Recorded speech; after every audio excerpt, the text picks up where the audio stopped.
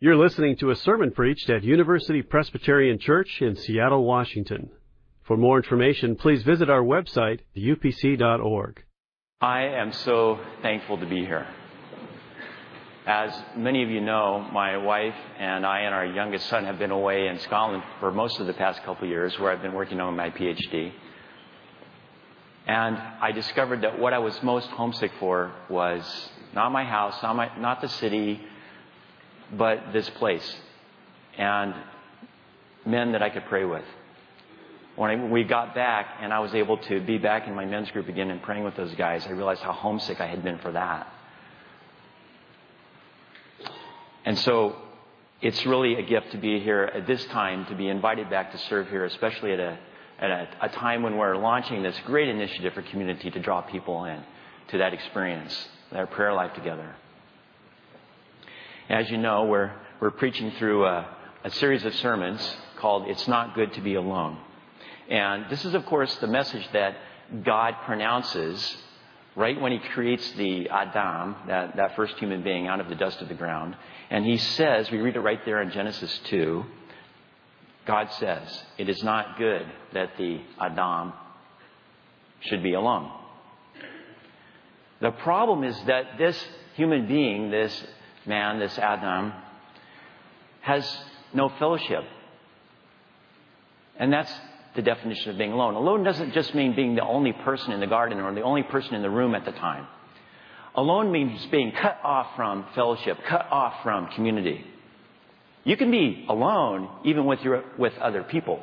You can be alone even with other people in the room with you. And I've felt a lot of that too over the past couple of years.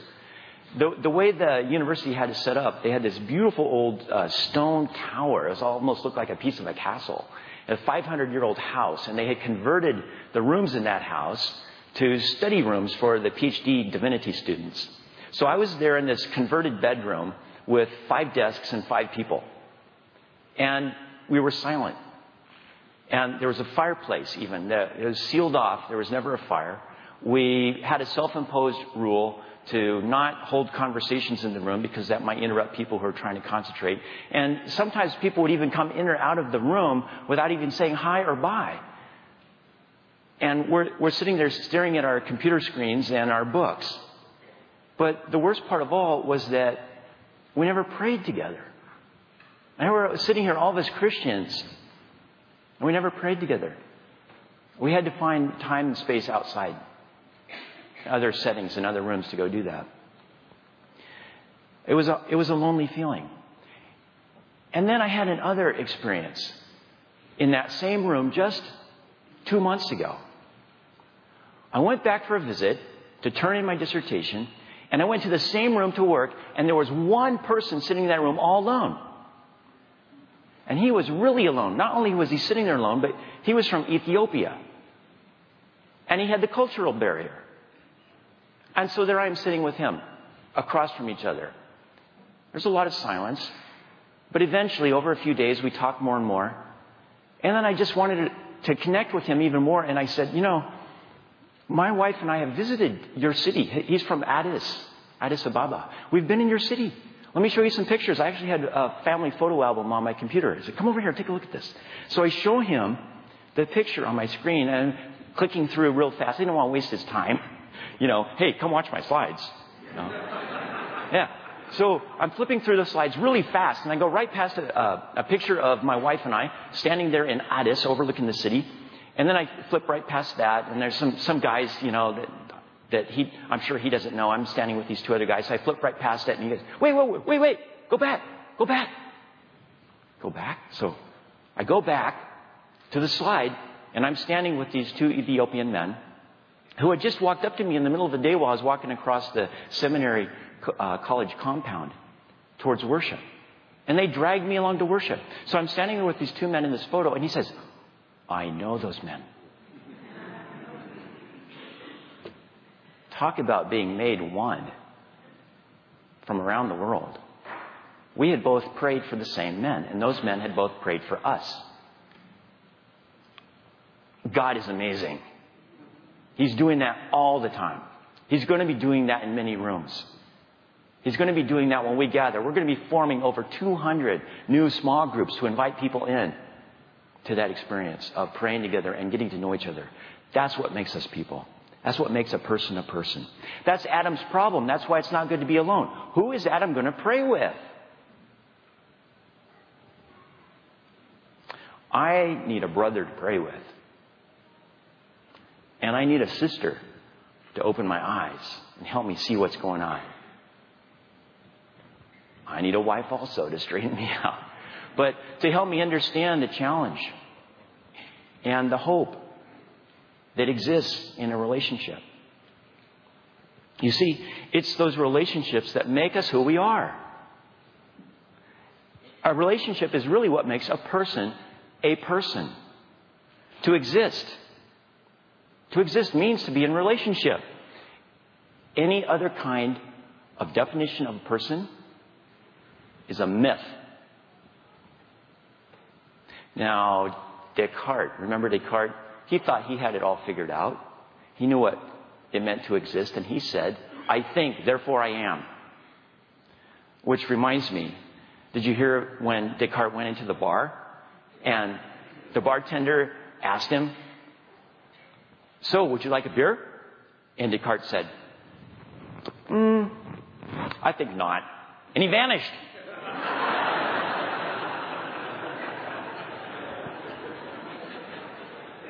Because we're designed for relationship. That's what makes us exist as a person.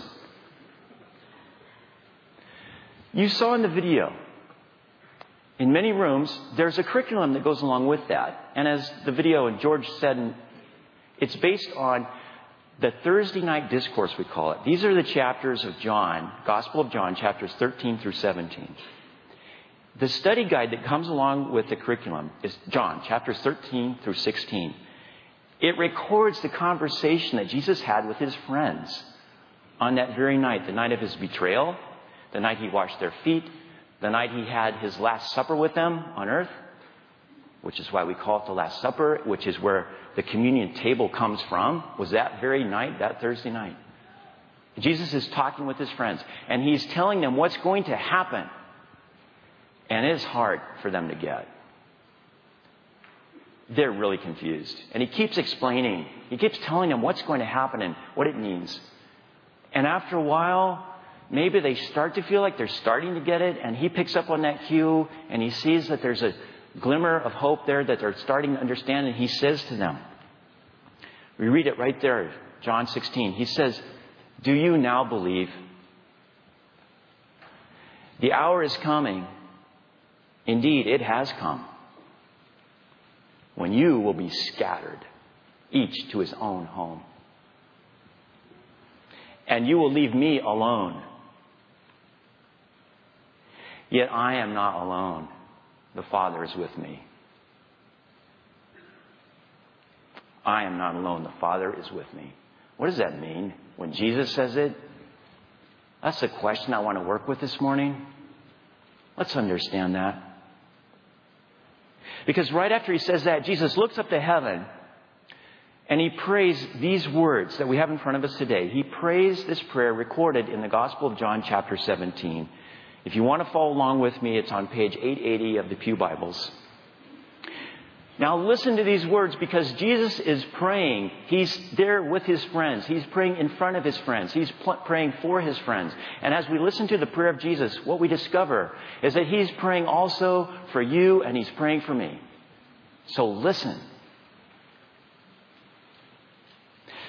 But now I am coming to you. And I speak these things in the world so that they may have my joy made complete in themselves. I have given them your word. And the world has hated them because they do not belong to the world, just as I do not belong to the world. I'm not asking you to take them out of the world, but I ask you to protect them from the evil one. They do not belong to the world, just as I do not belong to the world. Sanctify them in the truth. Your word is truth. As you have sent me into the world, so I have sent them into the world. And for their sakes, I sanctify myself so that they also may be sanctified in the truth. I ask not only on behalf of these, but also on behalf of those who will believe in me through their word, that they may all be one. As you, Father, are in me and I in you, may they also be in us, so that the world may believe that you have sent me. The glory that you have given me, I have given them, so that they may be one as we are one. I in them and you in me. That they may become completely one, so that the world may know that you have sent me and have loved them even as you have loved me. This is the word of the Lord Jesus Christ. Thanks be to God. Heavenly Father, as we hear the word that you prayed Jesus that night, may we also enter in with you to this place that draws us into the very heart of God. May you fulfill it in our hearing. May you release us into the world to bear it, bring it, and rejoice in it. In Christ's name, amen. This prayer takes us into the very heart of God. And what do we see there? Relationship. Relationship. St. Augustine of Hippo, the African bishop from the 4th century, got it right. He says, true whole prayer is nothing but love. So I want to read that last bit of Jesus' prayer one more time. And I want to ask you to do this with me. Think of someone you love very much. As we hear the last bit of Jesus' prayer, think of that person. And every time Jesus prays for them, and they and them, put that person's name in the prayer. And do that in your mind as you hear it. Let's do that. Pray with me. Jesus looked up to heaven and prayed, I in them, and you in me, that they may become completely one, so that the world may know that you have sent me and have loved them, even as you have loved me. Friends, when we put our loved one in this prayer, we begin to get it. If you were to pray that short prayer for someone you love every day, you will see God happening in your lives, and you will be in relationship. You will be in communion. You will be drawn into the heart of God's prayer. And likewise, when you have someone in your life that you find it hard to know how to pray for because of their hurts, you can do the same thing.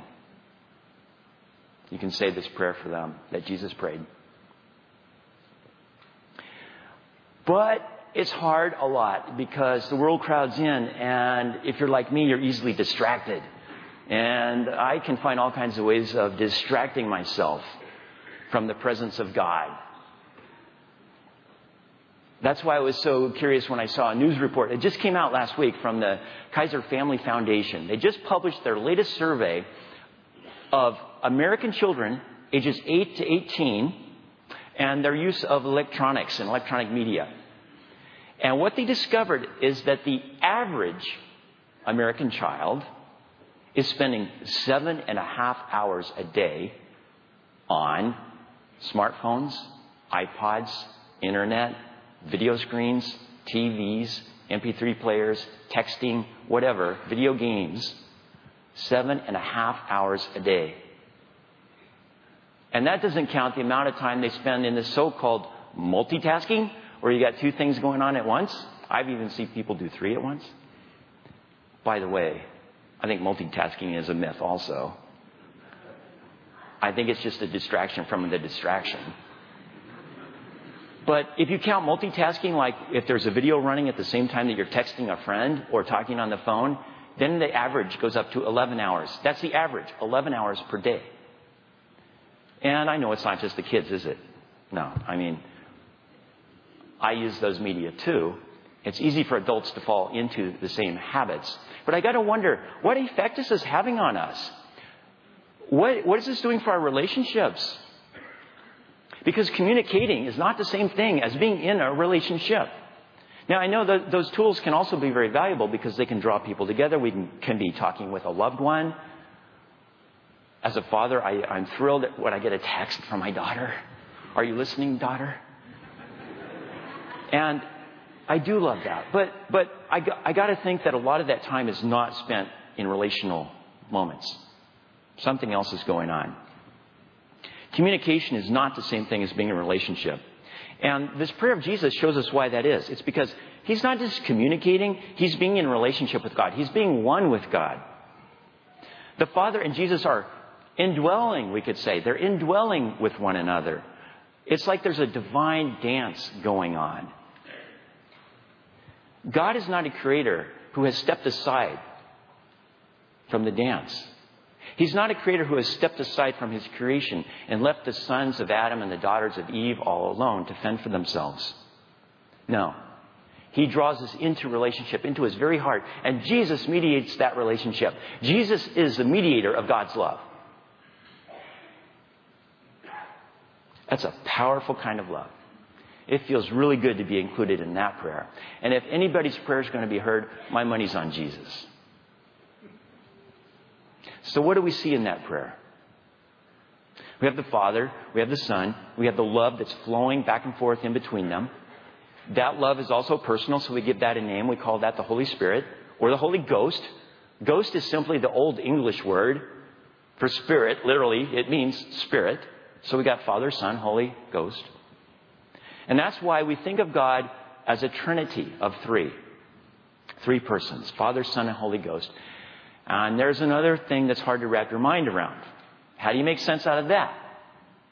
Well, let me turn to St. Augustine again, because he says, in nothing is the study of more demanding, nor is the fruit more enriching than in the study of the Trinity. So we're going to press on to grow our understanding of this Trinitarian God. And St. Augustine would be amused, most of all, probably to discover that just last year, the nations of Europe banded together to fund a scientific study called Explaining Religion. It's funded by the European Union, 2 million euros, which is over $3 million. It's a consortium of 14 British and European universities headquartered at the Department of Anthropology at Oxford University.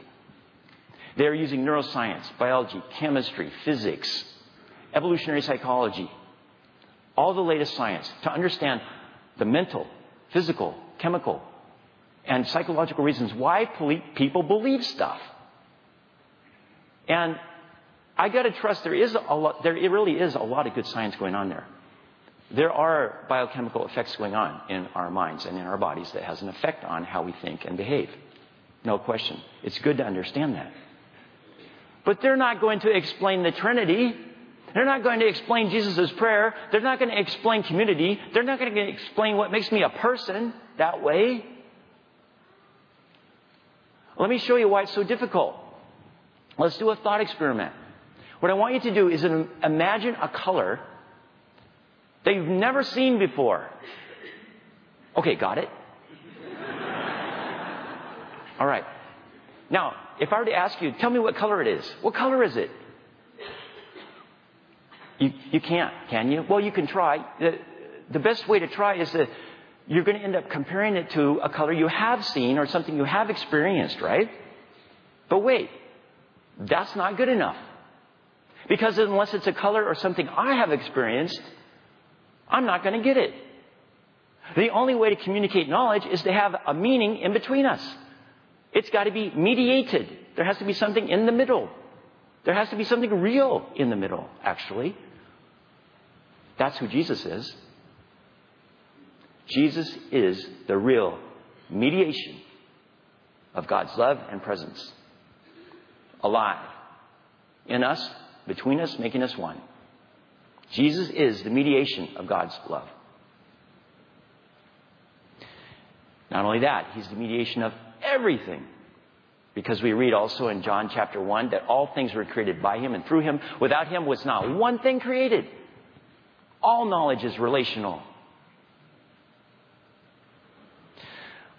I just saw a movie clip about new creation also. New worlds and new creation. And I loved it. I have not seen the movie yet.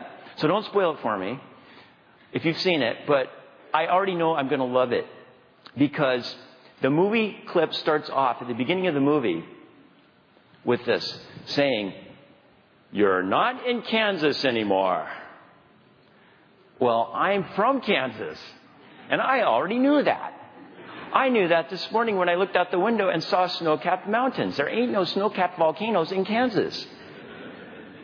And it's something else that Kansans know, something about community, because it's hard to eke out a living on that land, and that builds community. In fact, I'm only really barely 2 generations removed from the center of the Dust Bowl.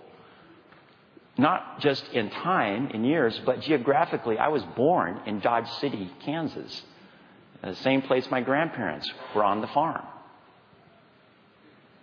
But I know I'm going to love this movie, even though I also know that I'm sure it's full of warped and distorted ideas about spirituality and religion and psychology and business and politics. I mean, you kind of know that before you even set foot in the theater, don't you? By the title, Avatar. Because Avatar is the Sanskrit word for the Hindu mythological apparitions of shape-shifting gods. That's what Avatar is. That's the word. That is not the incarnation. Jesus is not an avatar. He is a real person. But anyway, I know I'm going to love this movie because of one thing at least in there. What I discovered is that the people who live on this exotic land greet each other not by saying hi or bye, but by saying, "I see you." And wouldn't it be cool if we greeted each other by saying, "I see you"? Because when we said it, what we really meant was, "I see Christ in you. I see you the way Jesus sees you, as His brothers and sisters and as beloved children of God. I see you." How cool would that be?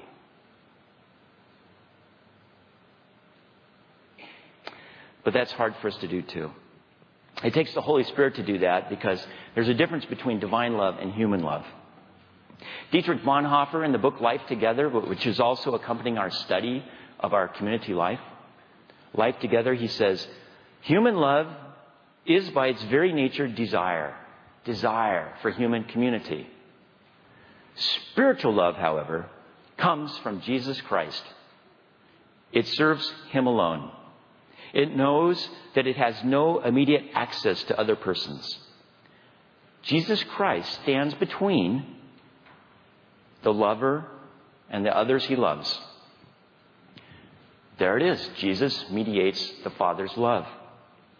You take Jesus out of the equation and you're left alone again because you're left in your own private world of understanding what's going on around you.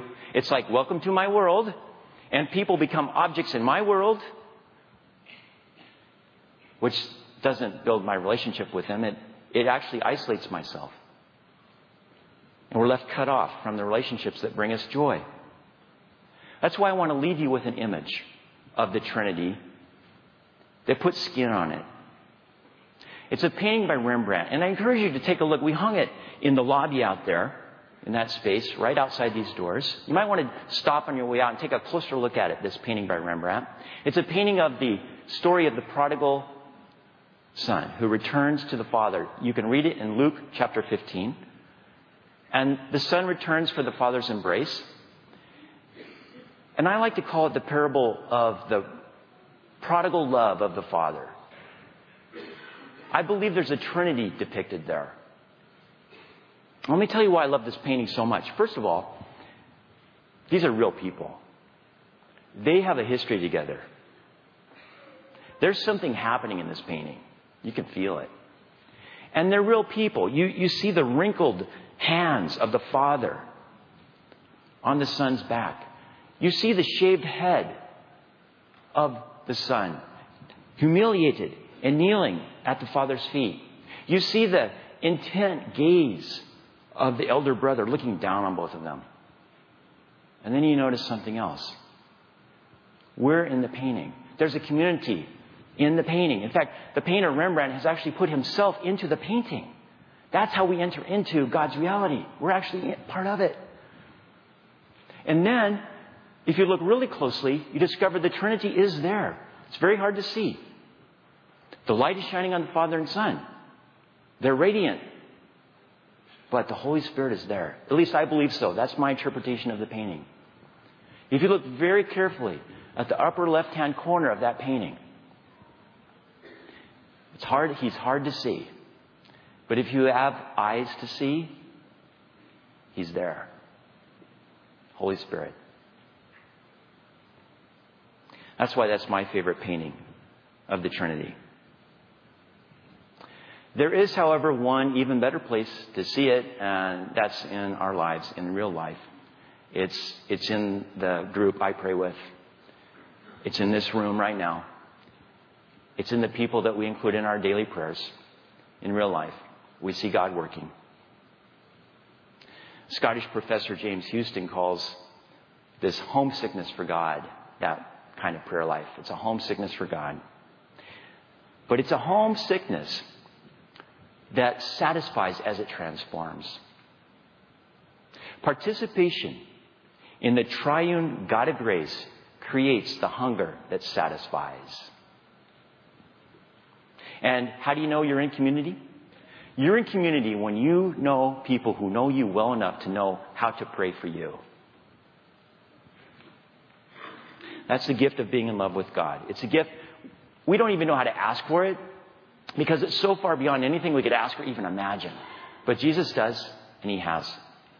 Not only that, it's a gift so big that we can't even receive it on our own. But Jesus has for us. He has also prayed us to share His glory, His radiance, and His holiness. And that's right, holiness. That is what the word sanctification means, and to be made holy. This is the prayer of Jesus for us. Experience it. Live it. Pray it. Become it. God will be doing something every time we gather in His name. In many rooms, in many places, God is happening. God has a love so much more amazing than anything we have ever seen. And we will be seeing Christ in a way that we can say, I see you. And we ain't seen nothing yet. Amen. Heavenly Father, we praise your holy name. We praise you, Father, Son, and Holy Ghost. We thank you for this prayer, Jesus, that you prayed for us, and for our brothers and sisters, for people that we don't know yet. And we ask you to be at work in that prayer, drawing us into the very heart of God, so that the heart of God may be released into the world. In Christ's name, amen. For more UPC audio or to find out about service times, visit us at upc.org. All online audio is available on CD and cassette. To order copies of sermons and classes, please visit upc.org/audio, email audio@upc.org, or call 206-524-7301, extension 117.